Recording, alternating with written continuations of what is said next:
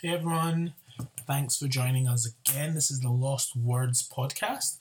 I'm your host, I'm Abraham McCarthy, and it's a pleasure as always to have you join us to talk about life, success, race, equality, and everything in between. The last couple of episodes have been really fun, and I am back in the driver's seat with another guest. So today I've got a really interesting tale from a lovely lady. Her name is Hilda Wright, and again, I don't want to give away too many spoilers, but it's a very interesting conversation we had. And what can I say? She's super inspiring. I think she's inspiring for anyone who's thinking about changing career, anyone that feels that they fit a mold, or anyone that just is like, I'm not sure what I want to do. Listen to Hilda's story. She'll inspire you and show you should never limit yourself.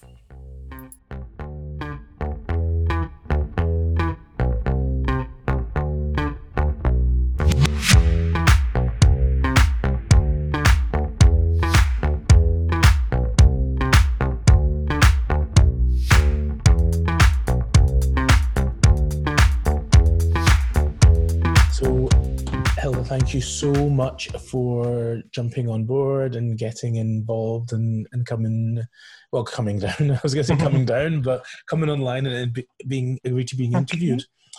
I think it's important. Every story has a beginning, middle, and end. And in life, I suppose our stories keep on going until that day in the future. But let's look at the past first, and then we'll come all the way up to the present. So if you would tell us a little bit about your background. Okay, so I am of Nigerian heritage. I came here when I was roughly 6 months to a year old. I have 3 siblings. There are quite a few of us. We grew up in various parts of the UK. For some reason, we arrived in Scotland, moved down to Manchester, ended up in London, moved about 5 times between my age of sort of 8 and 18. But the childhood was a typical sort of West African upbringing, all about education, striving, attainment, which is good in a way. A little bit of focus on emotions and mental health wouldn't have gone amiss, but that's the way it is. I went to a comprehensive school for my GCSEs, and then I went to a private school for my A-levels. I went to university then subsequently and qualified as a lawyer roughly 7 or 8 years ago now. I have 2 kids and I'm happily married, well, as happily as anyone can be, really. And here I am today. You're talking to me. So that's a fascinating background. There's lots of stuff to unpick. Now, one of the funniest things you said to me when we were chatting before was that there's controversy about how old you were when you came into this country. I find that strange. Why is there any controversy? Surely there was a date that you arrived and that was absolutely, you'd think so. Well, I mean, I've asked my parents a few times. My dad seems to, well, no, to be fair, my dad has no idea.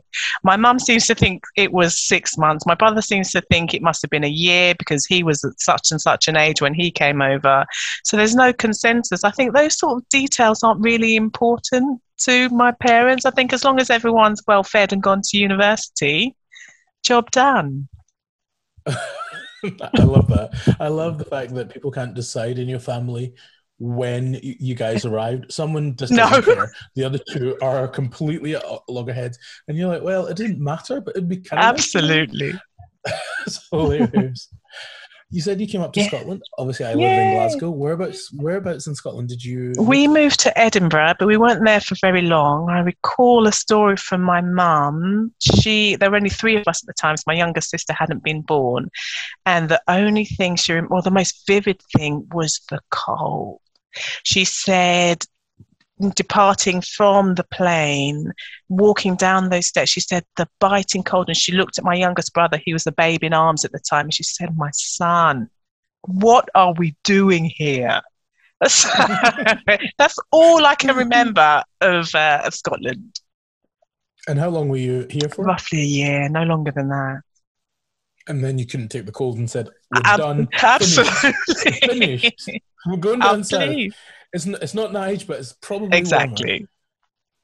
Yeah, I get that. When I came here, I was a bit older than you, and my first impression isn't my first impression isn't a memory. It truly is an impression, and it was an impression of deep confusion because my ears were cold. Now, Sierra Leone, I never had cold ears, and at the age of 3, I had never experienced cold ears. I didn't know my ears could be cold, and it was so cold it would hurt, and I would be to my parents, what is going on? I am so confused. I didn't know your ears could be cold.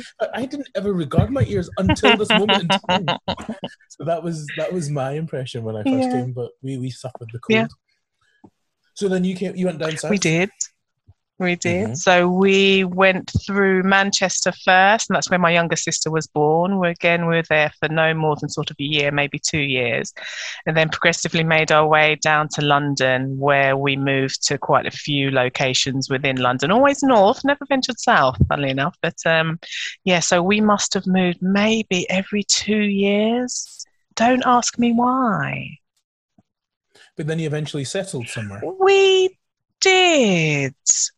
Well, when you say settled, well, no, not really. I mean, the longest place we stayed was an area called Potters Bar in North London. I think we were there for maybe 3 or 4 years. So if you call that settling, then yeah, absolutely. Was that anything to do with your parents' jobs? Well, my dad's a surgeon and my mum's an administrator. So I suppose my dad can work anywhere. So it's not as if he was drafted to any particular location. So I guess it was just, I don't know what they were searching for or moving towards. But yeah, definitely down to them. But not so much employment, I wouldn't think. They never said. Okay. Yeah. Okay. You just up sticks and just went. Though it nicely leads me to my next point. So growing up in an African household, I feel that, so people listening to this, a lot of people will not have grown up in an African household. I suspect the majority of people that listen to this weren't brought up in an African household. And as someone that was brought up in one, there's certain things that you maybe expect or take for granted that people don't do nowadays, especially where you say that you move every couple of years, and people would probably ask, is that not a bit of upheaval for the children? That's not a question in African households. No, they're not interested. It's like, oh, I've got to leave my friends. Exactly. So, you make new friends. Absolutely. Dumb question. Why are you wasting my time? Go get ready. Go. Absolutely. I think just conforming is the order of the day. I think essentially, there's one thing my father always used to say. He used to say, is there no chief in your village? So that was always his answer for everything, in the sense that whatever he says goes. So we were just used to towing the line, to be honest. Yeah. Exactly. And so when you started school, what were the people around you like? What type of area was it? Always very multicultural. So that made kind of assimilating much easier, because you didn't really feel like you stood out too much. And generally quite, I wouldn't say, some areas more well off than others, but they were generally of a socio-economic level, let's say. So we weren't in any really hard up areas. So you didn't have to contend with real issues at school, sort of regarding, I don't know, safeguarding or sort of police presence or anything like that. So childhood, in that sense, in terms of the friends and the demographic, it was fairly smooth. And obviously you went off and did law, and we touched briefly on the African household, but for a lot of families from Africa that moved here, education is one of the key pillars. As a child, and obviously everyone's experience is slightly different, but as a child it was very much education. If you eat, okay, fine, but then education again, and almost to the exclusion of all other things. The fact that your father was a surgeon was a level of attainment Yeah. expected, almost Yeah. innate for you and your Yeah, siblings? absolutely, absolutely. And that was communicated on a daily basis, but not so much in a way to kind of cultivate an understanding behind this drive for education, but just more communicated as if, just so you know, you need to attain, or just so you know, you need to succeed. There was nothing sort of padded or nurturing about it to sort of give you more of that motivation. I think it was more the fear than actually sort of having the full broader picture as to actually, no, education is important and I will thrive and I will aim to succeed because of ABC. There was no list. There was just the end goal and that's it. So excellence as A standard. standard. Yeah. And looking back, did you feel that pressure at all, or with your friends, with your amongst your brothers and sisters? I think there was a slight level of competition. We always knew how our brothers and sisters were faring educationally because my parents make it very sort of public. Oh, look, your brother's done this, your brother's achieved this, look at you, this is what you've not done, this is what you need to do. So we're all very aware of kind of where each other was. There was that pressure and competition in that sense. Although we're all close now, which is lovely. I don't know how that happened, but we're all close now. In terms of friends, I think because we stayed within a demographic that generally had the same aims and ethos anyway, I was amongst cohorts that wanted to thrive, wanted to succeed. So there was the general air was, you know, we all sort of breathed the same kind of mantra, so to speak. But in terms of pressure, yeah, always there, always from a young age. And being expected to succeed and being black and Yeah. female, did that at a younger age, kind of in your teens, maybe from the age of 12 upwards, was that I don't want to say highlighted, that's not what I mean. What am I trying to say? Yeah, being expected to succeed, being female and being African, was there a different yardstick for you versus your brothers? Thinking about it, I don't think there was because there was never a conversation or indication from my parents that you can't do this or you can't go into this line of work or, you know, this sort of area is reserved for males and this for females. Not so much. So everyone was equally empowered, and I imagine at school there wasn't that disparity between the male and the female and what could be achieved either. No, exactly. And like we discussed last week, because I went to an all-girls private school, you're not then faced immediately with the limitations of, I don't know, the boys going off to do woodwork and the girls going off to do knitting or whatever it is that girls are supposed to enjoy doing. So, you know, the arena was very much open to us as females in terms of any subject we want to do or tap into. It's all very much available. So in terms of kind of a patriarchal, sort of misogynistic society limitations, that really wasn't present in my education. So that was really beneficial. And one of the things you said when you went to university, you didn't feel that either. You felt you could go to university unperturbed, unburdened, and just get on with it. Is that fair? Yeah. Yeah, absolutely. In fact, I think if I recall correctly, majority of the law students were female. Really? Okay. So yeah. And I think that's encouraging, especially in the last couple of weeks.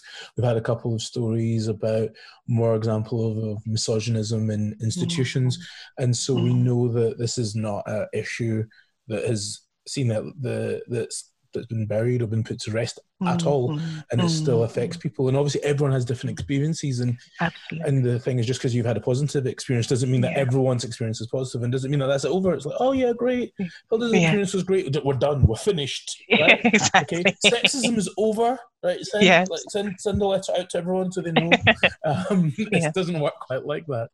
Yeah, exactly. Question about going back to African households. It strikes me. So the majority of people that I speak to who grown up in an African household in this kind of education. Do you think it's this is completely a bit off topic actually, but Okay. do you think it's because education is seen as the gateway to the middle class? Do you think that's why education is pushed down the throats of African children so much? Because it's one of the quickest way to assimilate. It's the quickest way for a lot of people to climb that social ladder. And maybe there's that unconscious zeitgeist within African parents of a certain generation to push that the whole way through. Yeah, no, I think I tend to agree. I think it is all about creating access routes and options. And of course, education leads to hopefully better jobs. And then with that comes connections, power, and ultimately money. And because I don't know your thoughts on this, but generally there's a restricted route or restricted number of careers which are deemed relevant or necessary or important or impressive to African families, and it is the lawyer, the doctor, perhaps the accountant. And I think that's about it. I think West Africans in particular don't think they need anything else. Because nobody was talking about let's be an artist. Yeah. Nobody was saying, okay, how about you become even a nurse? We were talking about the medical field. No one's talking about nurses. So it's all very narrow, and some of it I think has got a lot to do with not so much optics, but the sense of elitism as well.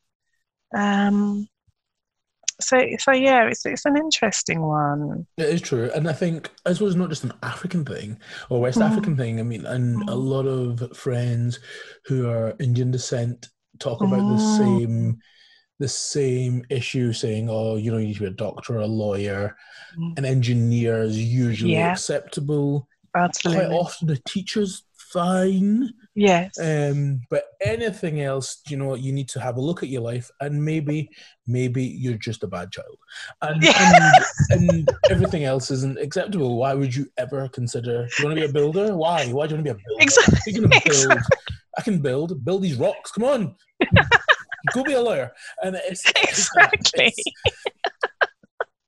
And I think obviously there's a lot of pressure on kids. I felt even growing up that there was quite a lot of pressure to always perform, and I wasn't as good at conforming as most people.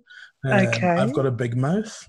Right. And I'm stubborn, so of course I was disciplined regularly. Yeah. And I suppose that's a story for another time, or many stories for other times. But I think if you are a bit more strong-headed and you are more strong-willed, you will come across as being just that difficult kid, and more likely to just be pushed aside and said, right, fine, you're a lost cause, or do your own thing. Yes. I think I was a bit fortunate that I was good at school, that I didn't have to try, so I could be pugnacious and nobody made too big a deal of it. Okay. But you finish university, and you got your lovely law degree, and you're feeling like $1 million. Day one, what you're thinking? You're like, okay, what's my life gonna look like? What did you think back then? Take us back to what year was it you passed? Oh, so law degree. Is it law degree or training contract? So when I qualified as a lawyer, or when I finished my law degree? Let's see, as when you qualified as a lawyer. So that was 2013, I believe. I need to check these dates, but I think roughly 2013. It's almost 10 years ago. Take us back 10 years ago. Yeah. That day you finished, you went, yes, I'm a lawyer. I can put the plaque on. Blah blah blah blah blah. What was your vision for yourself then? Because I already had my young son at the time, it wasn't very much, let's now climb the corporate ladder and make obscene amounts of money and just shout from the rooftops. It was very much, how can I incorporate the hard work that encompassed sort of attaining this, sort of the lawyership, with being a good mum. So I was very much limited in terms of the direction that I could take now that, I'd qualified as a lawyer. So I was balancing, kind of juggling ideas of sort of part-time roles, and there were few and far between. And I'd need a part-time role which would allow me to drop my son in the morning and pick him up at 3 o'clock. And I don't actually think that exists. So I'm looking for a hobby, essentially, not really a part-time role. So that's when I thought, I may not actually be able to practice at all. And actually, that didn't seem too daunting because he was so much my priority. I was happy to put my sort of legal profession to the side, to be honest. Do you think many professional women, not just professional women, I suppose working women in general, feel that pull between having to be a parent, having to be a mother, and having to work or to service their profession, and did you chat to your friends about it at the time, or your family? Not really. I kind of made that decision by myself. It was autonomous. It's just an innate call. My son comes first. How do I facilitate still being a good mother? And also, I like to do something. So I couldn't just sit at home and stare at him and watch him grow. I did want to do something.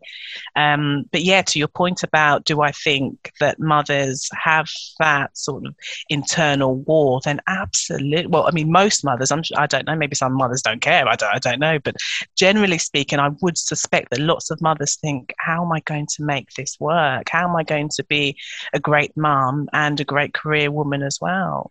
And why do you think that's not distilled on men at all? Well, maybe it is distilled, but it doesn't seem to be as bad. I mean, I think there's a term, and I'm going to remember at some point, but that, is it career guilt or something guilt, that women seem to be afflicted with much more than men. Men seem to be, yeah, I've got kids, but I'm still going to... Do you think that just probably just stems back from the past, where traditional family setup, where it's okay for the man to go work and miss all the milestones, but the woman expected to stay at home? Absolutely. It's the patriarchal structure in its sort of finest form, really. I think there's no assumption that the man's going to stay at home and, raise the children and forego his career. I mean, we didn't even have a conversation about it, my husband and I. It's very much expected. I mean, luckily, I was fully on board with knowing that, look, my son, is my primary responsibility. And I guess my husband thought, well, now he has a bigger family, so his responsibility is kind of manifested in a different way, to ensure that he provides and, creates and retains sort of, a stable unit. But yeah, there's seldom, I know this from lots of friends, there's no discussion as to what a woman's going to do once the child comes. It's assumed. It really is. But let's flick it on its head. Let's spin it around a little bit. So your husband's got quite a good job. Yeah. Let's pretend your husband. Let's pretend his job wasn't so salubrious. Let's say he didn't have a set career path. He wasn't necessarily skilled, and you had your profession as a lawyer. What do you think that conversation would have been like? And would you have been as quick to have dismissed, or not dismissed your career? That's unfair. But would you have been so quick to be able to leave it behind? I think that's a really interesting question. And the answer is, I honestly don't know. Because it wouldn't just be to leave my career. It would be then to almost deprive the family of the sort of financial stability such a wage would bring. So yeah, it'd be far more sort of complex, that scenario. Definitely. I don't know. But then would I still feel that love for my son and for me to want to be the primary carer? Yeah, I'm hoping I would. So yeah, that's a difficult one. I don't know is the honest answer. And I suppose you're in a position where that decision, you said there wasn't really a conversation, it happened and you were more than happy with it. In fact, that was what you wanted, not that you're more than happy with it. But I suppose in so many households, and now we've talked about equality from a male-female perspective, and talked about women being in roles of power, women doing what they want to do. and having a family is part of that, quite rightly so. But if we have more women doing what they want to do in roles of power and positions of power, earning more, you're going to have that original structure that we talked about flipped on its head more often. And I wonder what's going to happen. I wonder if we're going to see more men taking a back seat and having the women saying, right, okay, I'm the main breadwinner. I'm going to go out there. I'm going to go kill it. You stay at home. You be the primary caregiver. And I wonder if that will push that change more than anything else, just because you've got a whole heap of people who in the past have been subdued. Yes. If you've got 50% of the population been told for hundreds of years, you can only do so many things. All of a sudden, hello, we've got a workforce that's much more powerful than it used to be. Yes. But someone still needs to help out with the children. Someone still needs to be providing things at home, and it can't be the person. Well, it can be, but can it be the person who has the better career, who's career focused and is like, look, if I were a man, this wouldn't be a conversation. So why should it be a conversation when I'm a female? Yeah.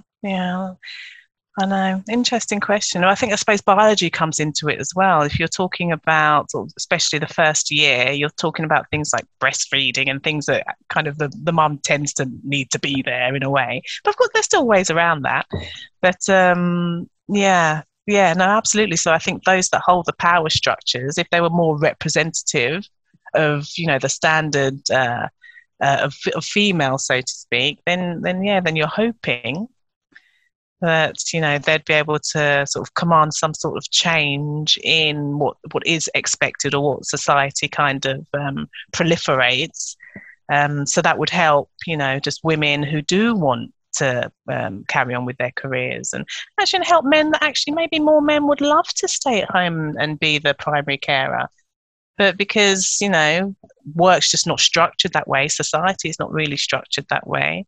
But everybody just kind of toes the line and falls into place, so to speak. And precisely. And I wonder if more men would be up for that. I just wonder from a male perspective if there's a lot of pressure on men to be the breadwinner and to be seen doing the manly thing and taking care of your family, and that means literally earning enough that if your partner wants to work, she can. If she doesn't need to, she doesn't need to.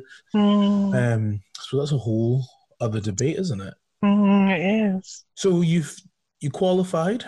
You realised I want to be the primary caregiver, but I'm not just going to stare at my son as he grows up. I want to do something. I need to engage my brain. I need to engage my energy. I've got enough energy to do both. What am I going to go do? So what did you do? We discussed this briefly, didn't we? I said that I loved going to all these children's classes and sort of engaging with not just my son in different environments, but also other children as well. So I thought maybe I could do something along the lines with children, because then that also gives me the flexibility that I would need as a mother and a wife as well. So I set up a children's entertainment business, and I started that from scratch. So that just involved children's kind of music, dance and explore classes in the local area, and then that slowly evolved to then providing parties as well, because I got lots of feedback from the attendees who said, I'd love this in a party format, would you do that? So it's really quite evolutionary in its form. And then started parties as well, and they were quite lucrative, which was good. So they very much weren't sort of part of the initial plan. And then so I did that for 4 years, and then just fell out of love with it. I don't know why, maybe because it was taking a lot of time on the weekends, and the kids were growing up, so they needed me on the weekends as well. Yes, and then I sold it 4 years later, which I that wasn't part of the plan either. In fact, I didn't know what the exit plan was, to be honest. But that was a nice kind of nice way to sort of terminate the whole sort of business. What was it called? It was called Mini Maniacs. Mini Maniacs. Is the company still going today? As far as I know, yes. Okay. So let's talk about owning a business. Yeah. That's always fun. Small business owner. Yeah. How did you find that, juggling being a business owner with being a parent. Obviously, lots of people do it, but a lot of people, I don't think we talk enough about it, especially starting a business from scratch. Yes. What the early days? What was that like? That was intense, and it was scary. It was hectic. It was so involved, and lots of it was uncharted. So I plowed a lot of energy into it because, as you may have gathered, I like to succeed. Mm-hmm. So, and for me, working hard is just, this comes as a given. I am happy to toil. I will do that.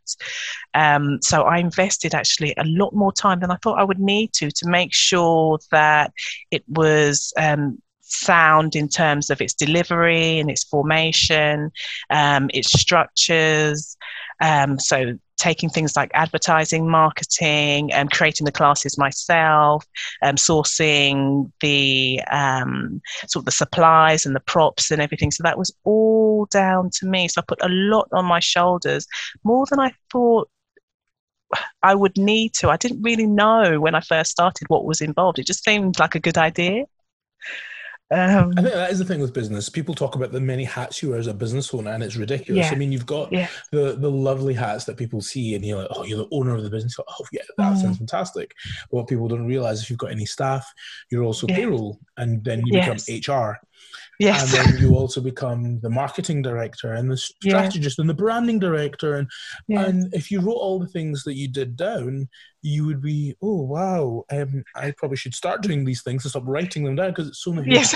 It is a lot.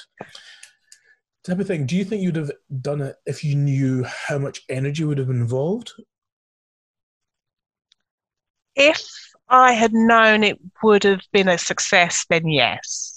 So if I'd known about the input necessary, but also knowing it'd been an absolute failure, then definitely not. But knowing the rewards, then yeah, absolutely. And you said you grew this company to add about 14, 15 members of staff? Yeah, exactly. And you enjoyed working with them all the time. And how was that managing people? Because anyone that manages people know that people make and break businesses and make and break your mind. Yes, no, absolutely. It's interesting dealing with people, with human beings.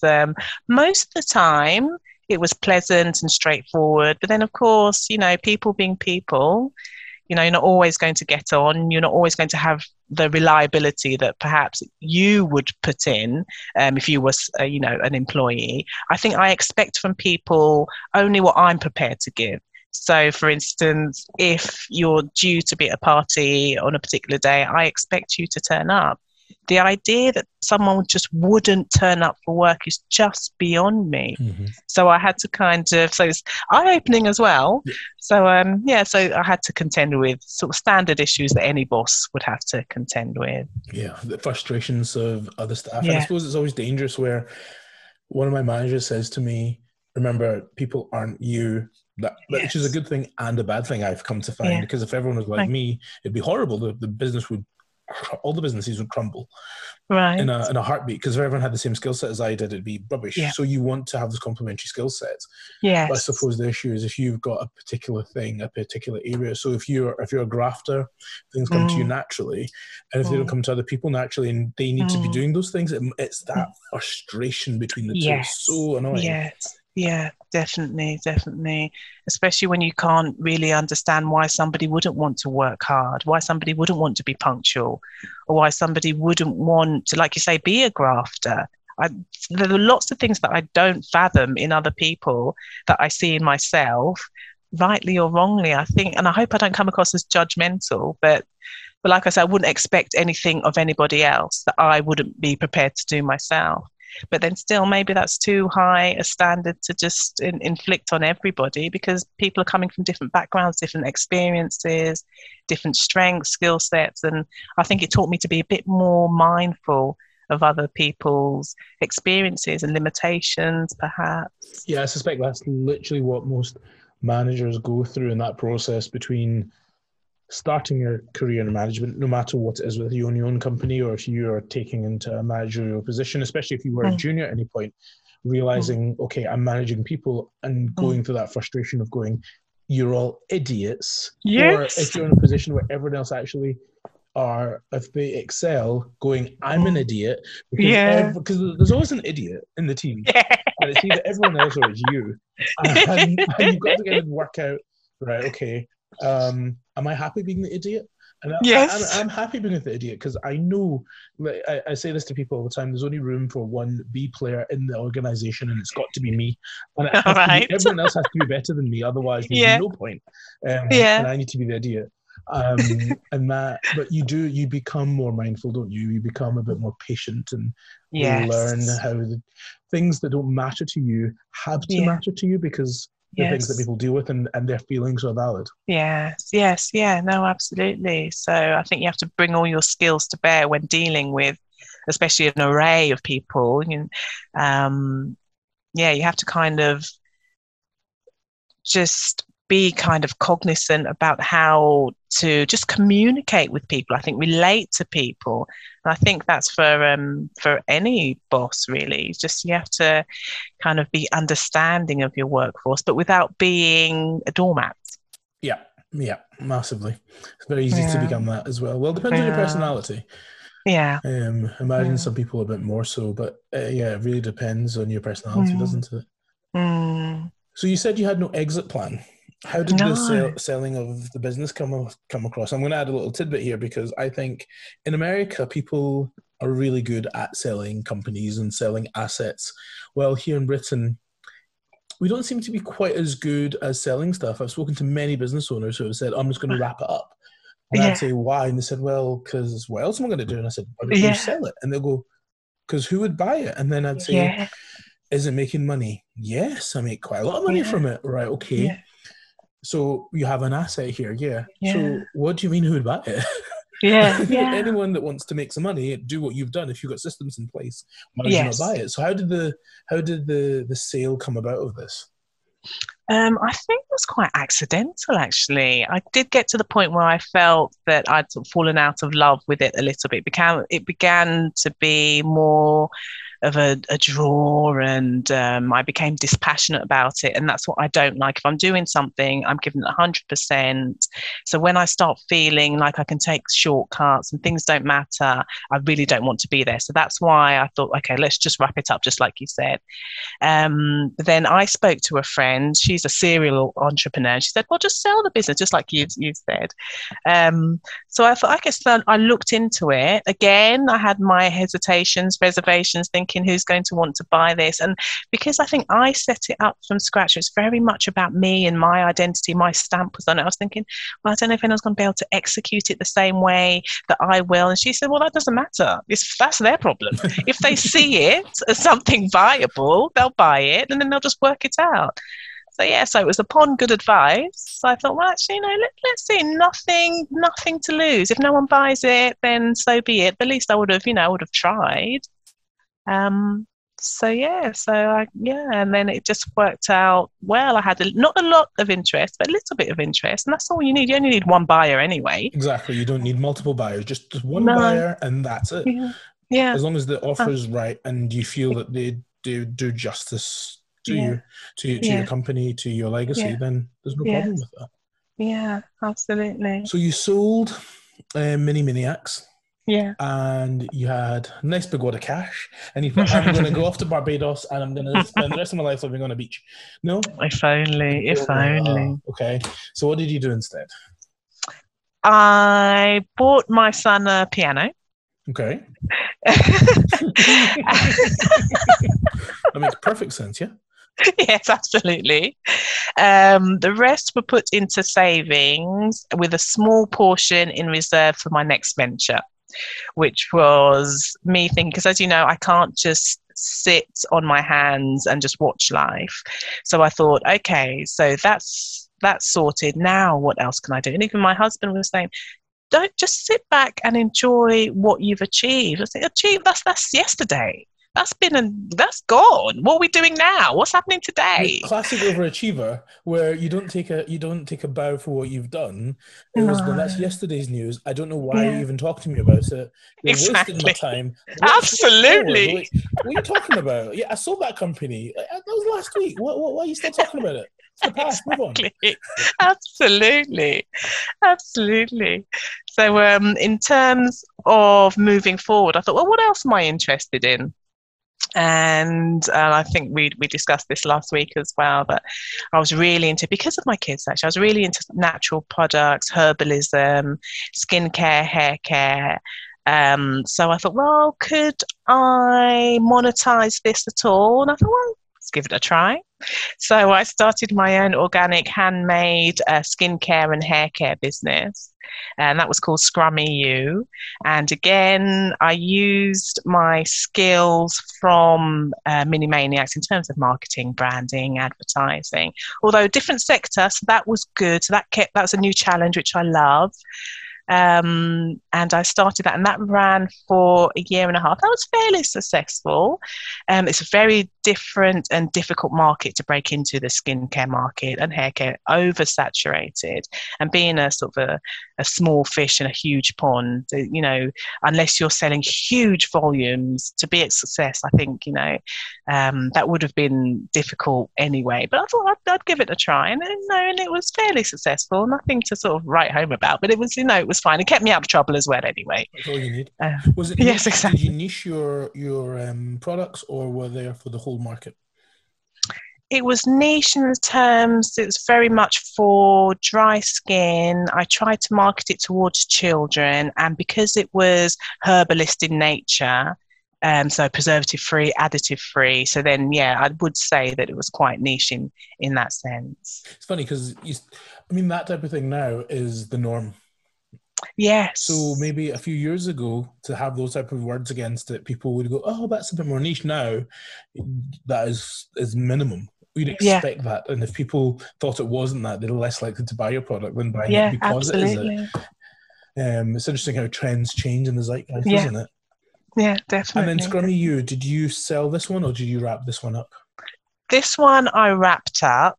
Because I was approached by one of my really good friends. She had just acquired her own dental practice, and she asked me whether I could be her practice manager. I think because Scrummy You, excuse me, wasn't as developed as Mini Maniacs. I didn't really have systems in place, so to speak. I had enough for me to run it, but in terms of sort of trying to sell it as an asset, I didn't feel it was quite there, to be honest, and it was quite simple to wrap it up, and I hadn't spent too much in terms of investment or capital to sort of get it going anyway. So quite happily kind of wrapped that up, and then I proceeded to assist my friend as a practice manager, and I did that for about a year and a half, 2 years. And I think I remember saying to you last week that I realised quickly that actually I don't like working with people.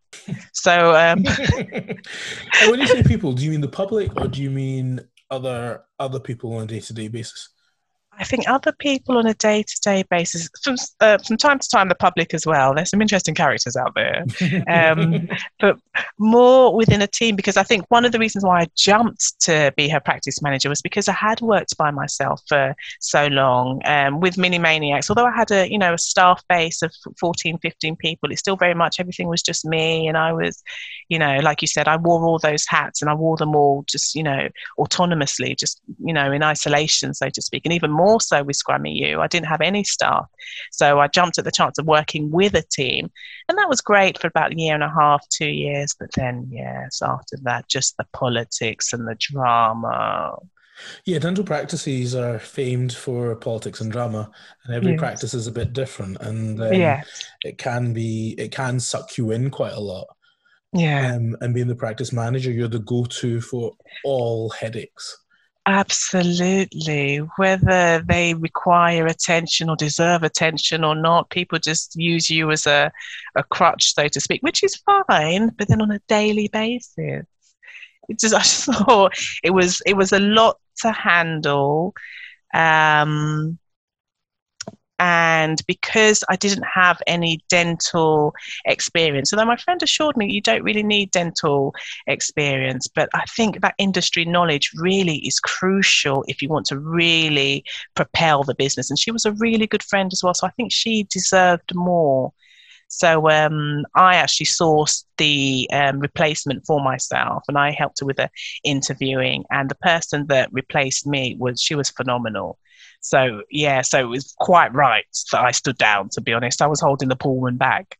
So so I sort of bowed out gracefully, and that was very nice. That's also quite noble of you to say, right, okay, I'm going to leave, but I'm not only not going to leave you in the lurch. I'm going to actively bring someone who's better than me. This kind of goes back to this whole thing where either everyone else is an idiot or you're the idiot. Yes, and so absolutely. you're going to get someone better than me. So I'm the idiot. Yeah, absolutely. And you're going to see why it should have been her. And that yes, I need to go because of that. Absolutely.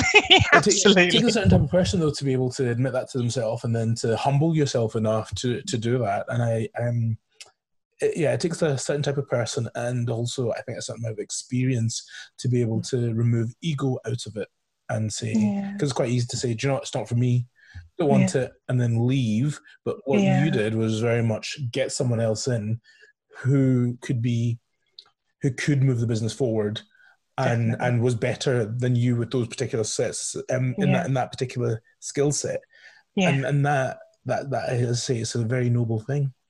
Thank you. I think one of the main driving forces, other than, like you say, I think it's just that's how I would want to be treated, definitely. But other than that, this was one of my best friends. It was her practice. She'd invested hundreds and thousands in this. There was no way that I was going to be the cause of any detriment to her. So I felt very much compelled to sort of do all I could for her, whether it's being there or leaving there. I always had to sort of put her first in that sense. So you fulfilled your obligation at the dental practice, and then you moved to Barbados and chilled on the beach now? I'm waiting for you to say that you stopped working and you chilled out and the kids are old enough that you can at least have a few hours in the day and you did nothing, right? Tell me that's what you're doing now. Nothing. Never. Of course not. So actually, my exit from the practice coincided with the whole George Floyd event, and I thought I need to do something for my community. And actually, for the first time, because this was maybe about 7 years on, I hadn't even thought about my law degree. I hadn't thought about the fact I was a qualified lawyer. Because I was saying to my husband, well, what can I do now? I think I've exhausted all my skills and interests. And it was actually my accountant, who's a really great guy and also a friend of mine. He said, I didn't realise you were a qualified lawyer. Are you ever going to go back to it? Oh, no, that was in the past. I don't know if it's going to work. To be fair, why would he assume you were a lawyer? I think, why would anyone assume that? Based on that resume, why would anyone think, oh, yeah, she's a lawyer as well? What? That's true. So obviously through sort of disclosure to him. Funnily enough, he was the one that said, actually, go back into it. And he said it on a few occasions to the point where something started the seed was planted, so to speak. Oh, could I be brave enough? Because this is a complex area. It's not, I have this abject fear of failure. So unless it's something that I kind of feel I can manage, I can do, I'm really nervous about sort of really big decisions. But I spoke it over with my husband and he helped me initially. We did lots of research as to whether I can practice by myself, because remember, one of the restraints was going into a law practice and then just never see my children again. So all the stars seem to align in terms of now, very recently, the Law Society allowed freelance solicitors, so I could work from home, I could work independently. So I thought, let's do this. And how else? What a great way to be able to assist my community, because we're very much underrepresented as lawyers anyway. But then in terms of access to legal advice and services, it's really dependent on finances and your wealth and, your sort of socioeconomic standing as well. So if I can, reach out to my community, give free advice or discounted advice, absolutely. So what type of law do you practice and what type of people do you work with at the moment? So it's general practice, predominantly in private client work, but then it's slowly branched out into housing and family law. And that's where I find I meet my community most, with sort of housing and possession issues, and sadly family law issues with divorce and child arrangement orders and things like that. Excuse me. But yes, but I meet a array of people, of clients, of different backgrounds, but predominantly my clients are Black. And that's not through, I suppose mainly I sort of advertise on Black websites, but not that I even sort of advertise that much. But through word of mouth and referral, I guess we tend to move in our own sort of community groups. So one client recommend me to their sister, and then we recommend to the cousin. So my clients tend to be Black anyway. So like I say, not intentionally, but yeah, that tends to be my client base. Okay. And obviously you feel like you're giving back to the community, and you say that you'd mentioned that you're given discounted rates and I imagine you're quite busy at the moment. I am. In a good way. Although my problem, as you may have guessed, I don't like leaving things. I don't like doing a shabby job. So if somebody comes to me and they've only got, I don't know, £100 and a housing issue, which will actually cost me, I don't know, £900 ordinarily, I'd still give them that £900 service. And that means sort of working that bit longer and, investing that much more time and energy and sort of an emotion as well. For my clients, I'm not withdrawn. I'm very much invested in their issues, in their matters. It's all for one for all. We're in this together. So yeah, that's just kind of how I operate. And obviously not. You started this in 2020, so that was in the middle of the pandemic.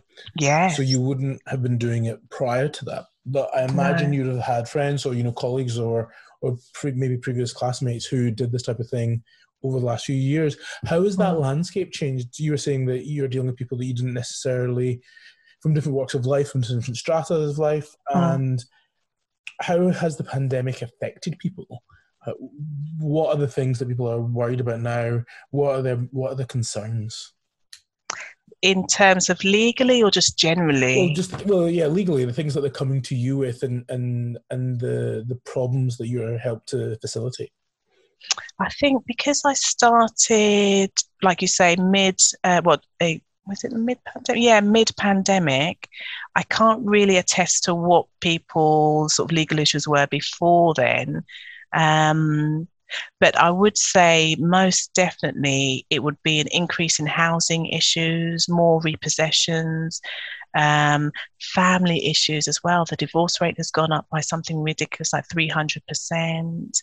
So increase in domestic violence. So sadly, all sort of the negative connotations of an extreme a pandemic, and you'd expect that to kind of manifest itself in sort of people's daily lives and their setups and their ability to cope with each other, their ability to pay their bills and their rent. So the law kind of permeates all, every facet of our lives. So sadly, the connotations have been really negative. And you was getting insight into people's daily lives because of your job. Do you see any sign of it slowing down? Do you see things improving, or are we still in the middle of the repercussions? I mean, lots of economists say that this is going to affect generations.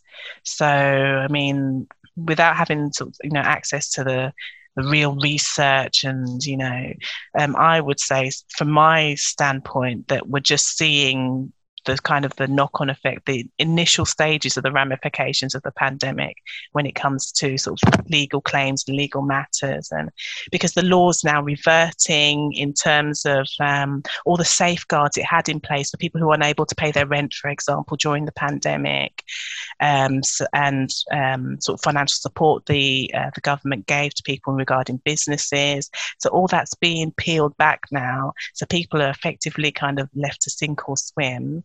So that's when you see the extent of the need. that the pandemic's created. So in terms of how long, who knows? And I suppose, what type of advice would you give people who are kind of in that? Obviously, we've got ebb and peaks and troughs, and if they're kind of in a bit of a trough just now, what advice would you give them? I mean, as someone who started a couple of own businesses and worked for other people and then go back to own business, what advice would you give with people who are maybe at a crossroads and thinking about changing what they're doing from your personal experience rather than from a legal standpoint? Yeah, I think personally, the only advice I could give is make sure you conduct your research thoroughly in terms of what type of business area you want to specialize or go into. You've got to now be more cognizant of what is sort of not so much economic proof, but you've got to be aware how fluid can this business be, how robust can it be when the economic climate changes and when grants are no longer there. I think it's just all about doing your due diligence, really. I think the era of just taking a punt, I think perhaps that's gone. But then that's just me. Okay. No, that's sound advice from your experiences, so that makes perfect sense. And your legal firm at the moment, is it just you? Yes. Do you want to keep it that way? Good question. My husband asked me the same thing. I think for now, very much just me, because it's my baby and I'm nurturing it, and I'm kind of growing it in the direction that I see fit.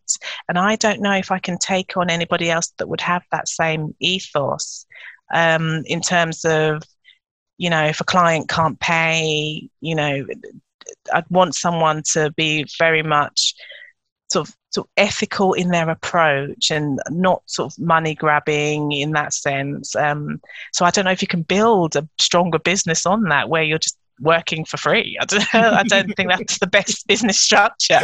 So. Yeah, I understand that. And dare I ask the name of it? Because if people listen to this and in their positions and if there's any things that come up, it sounds like you're already quite busy and you're not necessarily touting for business at all. But what is the name of the law firm? It's called HW Legal. HW Legal. Yeah. So sorry if you get a flood of calls after this and people start asking you for more work, and then you have to hire someone and you've got to pay it, and you've got to create a company that doesn't make any money. Exactly. You can blame me for that one. I will take the blame for it. So what does the future hold? What are you thinking? What do you want to be doing? When are you moving to Barbados and spending time I really think you need to go. I think you need to go spend some time on and have some holidays. Holidays sound wonderful. I think we're trying to get that in the diary, definitely. But in terms of the future, I think I'm very much going to see how far I can take HW Legal. Will we expand? If I can get the right team with the right mindset and, unashamed to say kind of a community focus, then yeah, I think that would be something that'd be really beneficial and and something promising if we could expand, definitely, so we can really make some inroads and support our community, and of course hopefully pay people as well. That's secondary. That's fantastic. So much for coming on today. You're welcome. And it's been a pleasure chatting to you. It's been fun. Well, good. And it's good to see that you're back in law, or to hear that you eventually got back to law. Yes. Trained as a lawyer and then decided to do everything but, and then eventually exactly. I'll go back to law. You got there eventually. I did. Yeah, it was just you're a good one. And we will keep an eye on the law firm and see how things grow. I suspect it's going to go quicker than you plan it to, especially with your work ethos and your work ethic, and I think you'll benefit lots of people in the community, and I think you'll do a great job. Oh, thank you. I hope so. That was Hilda Wright, lawyer, mum, businesswoman, inspiration. I just want to thank everyone for listening as we wrap up this latest episode. But what I want you to do before we finish up, I want you to like and subscribe. If you can, I'd love it if you'd leave me a review. to tell us how you're doing. It doesn't have to be 5-star, but obviously we prefer a 5-star review. And yeah, like and subscribe, and we will see you next week. Thank you so much. Stay blessed.